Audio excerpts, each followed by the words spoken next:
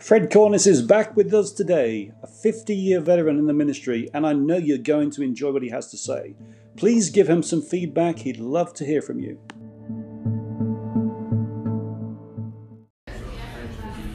Well, thank you again for just taking a moment to reflect with me, and I try to take a little bit of this moment of reflection and be a little more personal, subjective, and this whole idea of just reflecting. Some of us never have time for it. We're so smothered with noise and sound and the world around us that the effort it takes to reflect. People used to take a walk or go hide in the woods or go camping, do something that would cut themselves off from everything else, and suddenly in that quietness, in that stillness, they could reflect.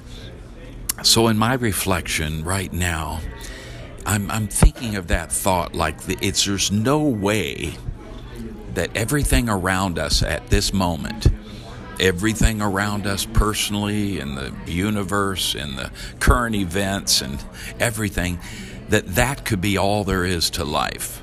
I just can't buy that in my spirit, my mind, intellectually. This cannot be all that there is to life. And one of my weird memories as a child, I remember my father used to lay us out and to gaze at the stars, and this was in the early 50s, a long time ago. Yeah, I'm old as dirt, but we used to look at stars, and every now and then we'd see a falling star, and it was like, wow, what was that?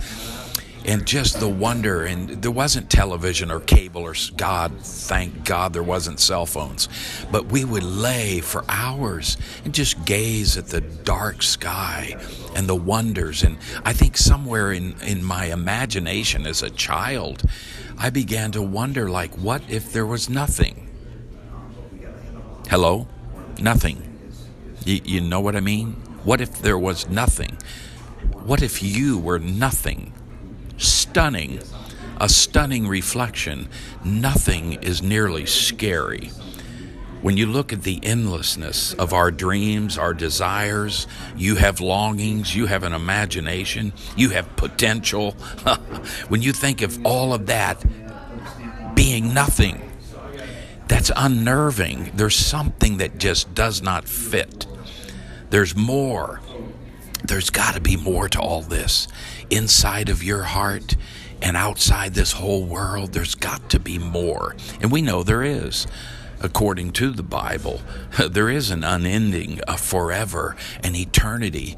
People have talked forever about heaven or hell, but something that goes on without ceasing. So this glorious hope that this world is not all that there is, that this life will be swallowed up with something perfect, something unending, with a perfect bliss where there's no more sin, no more sorrows, no more tears, no more pain, no more confusion, no more hurt. My God, is that not wonderful? Doesn't your heart kind of open and bloom to those possibilities of eternity? So as I reflect at this moment, I'm just, again, realizing, nope, this is not all there is. There's a whole lot more forever. Enjoy it with me. God bless you.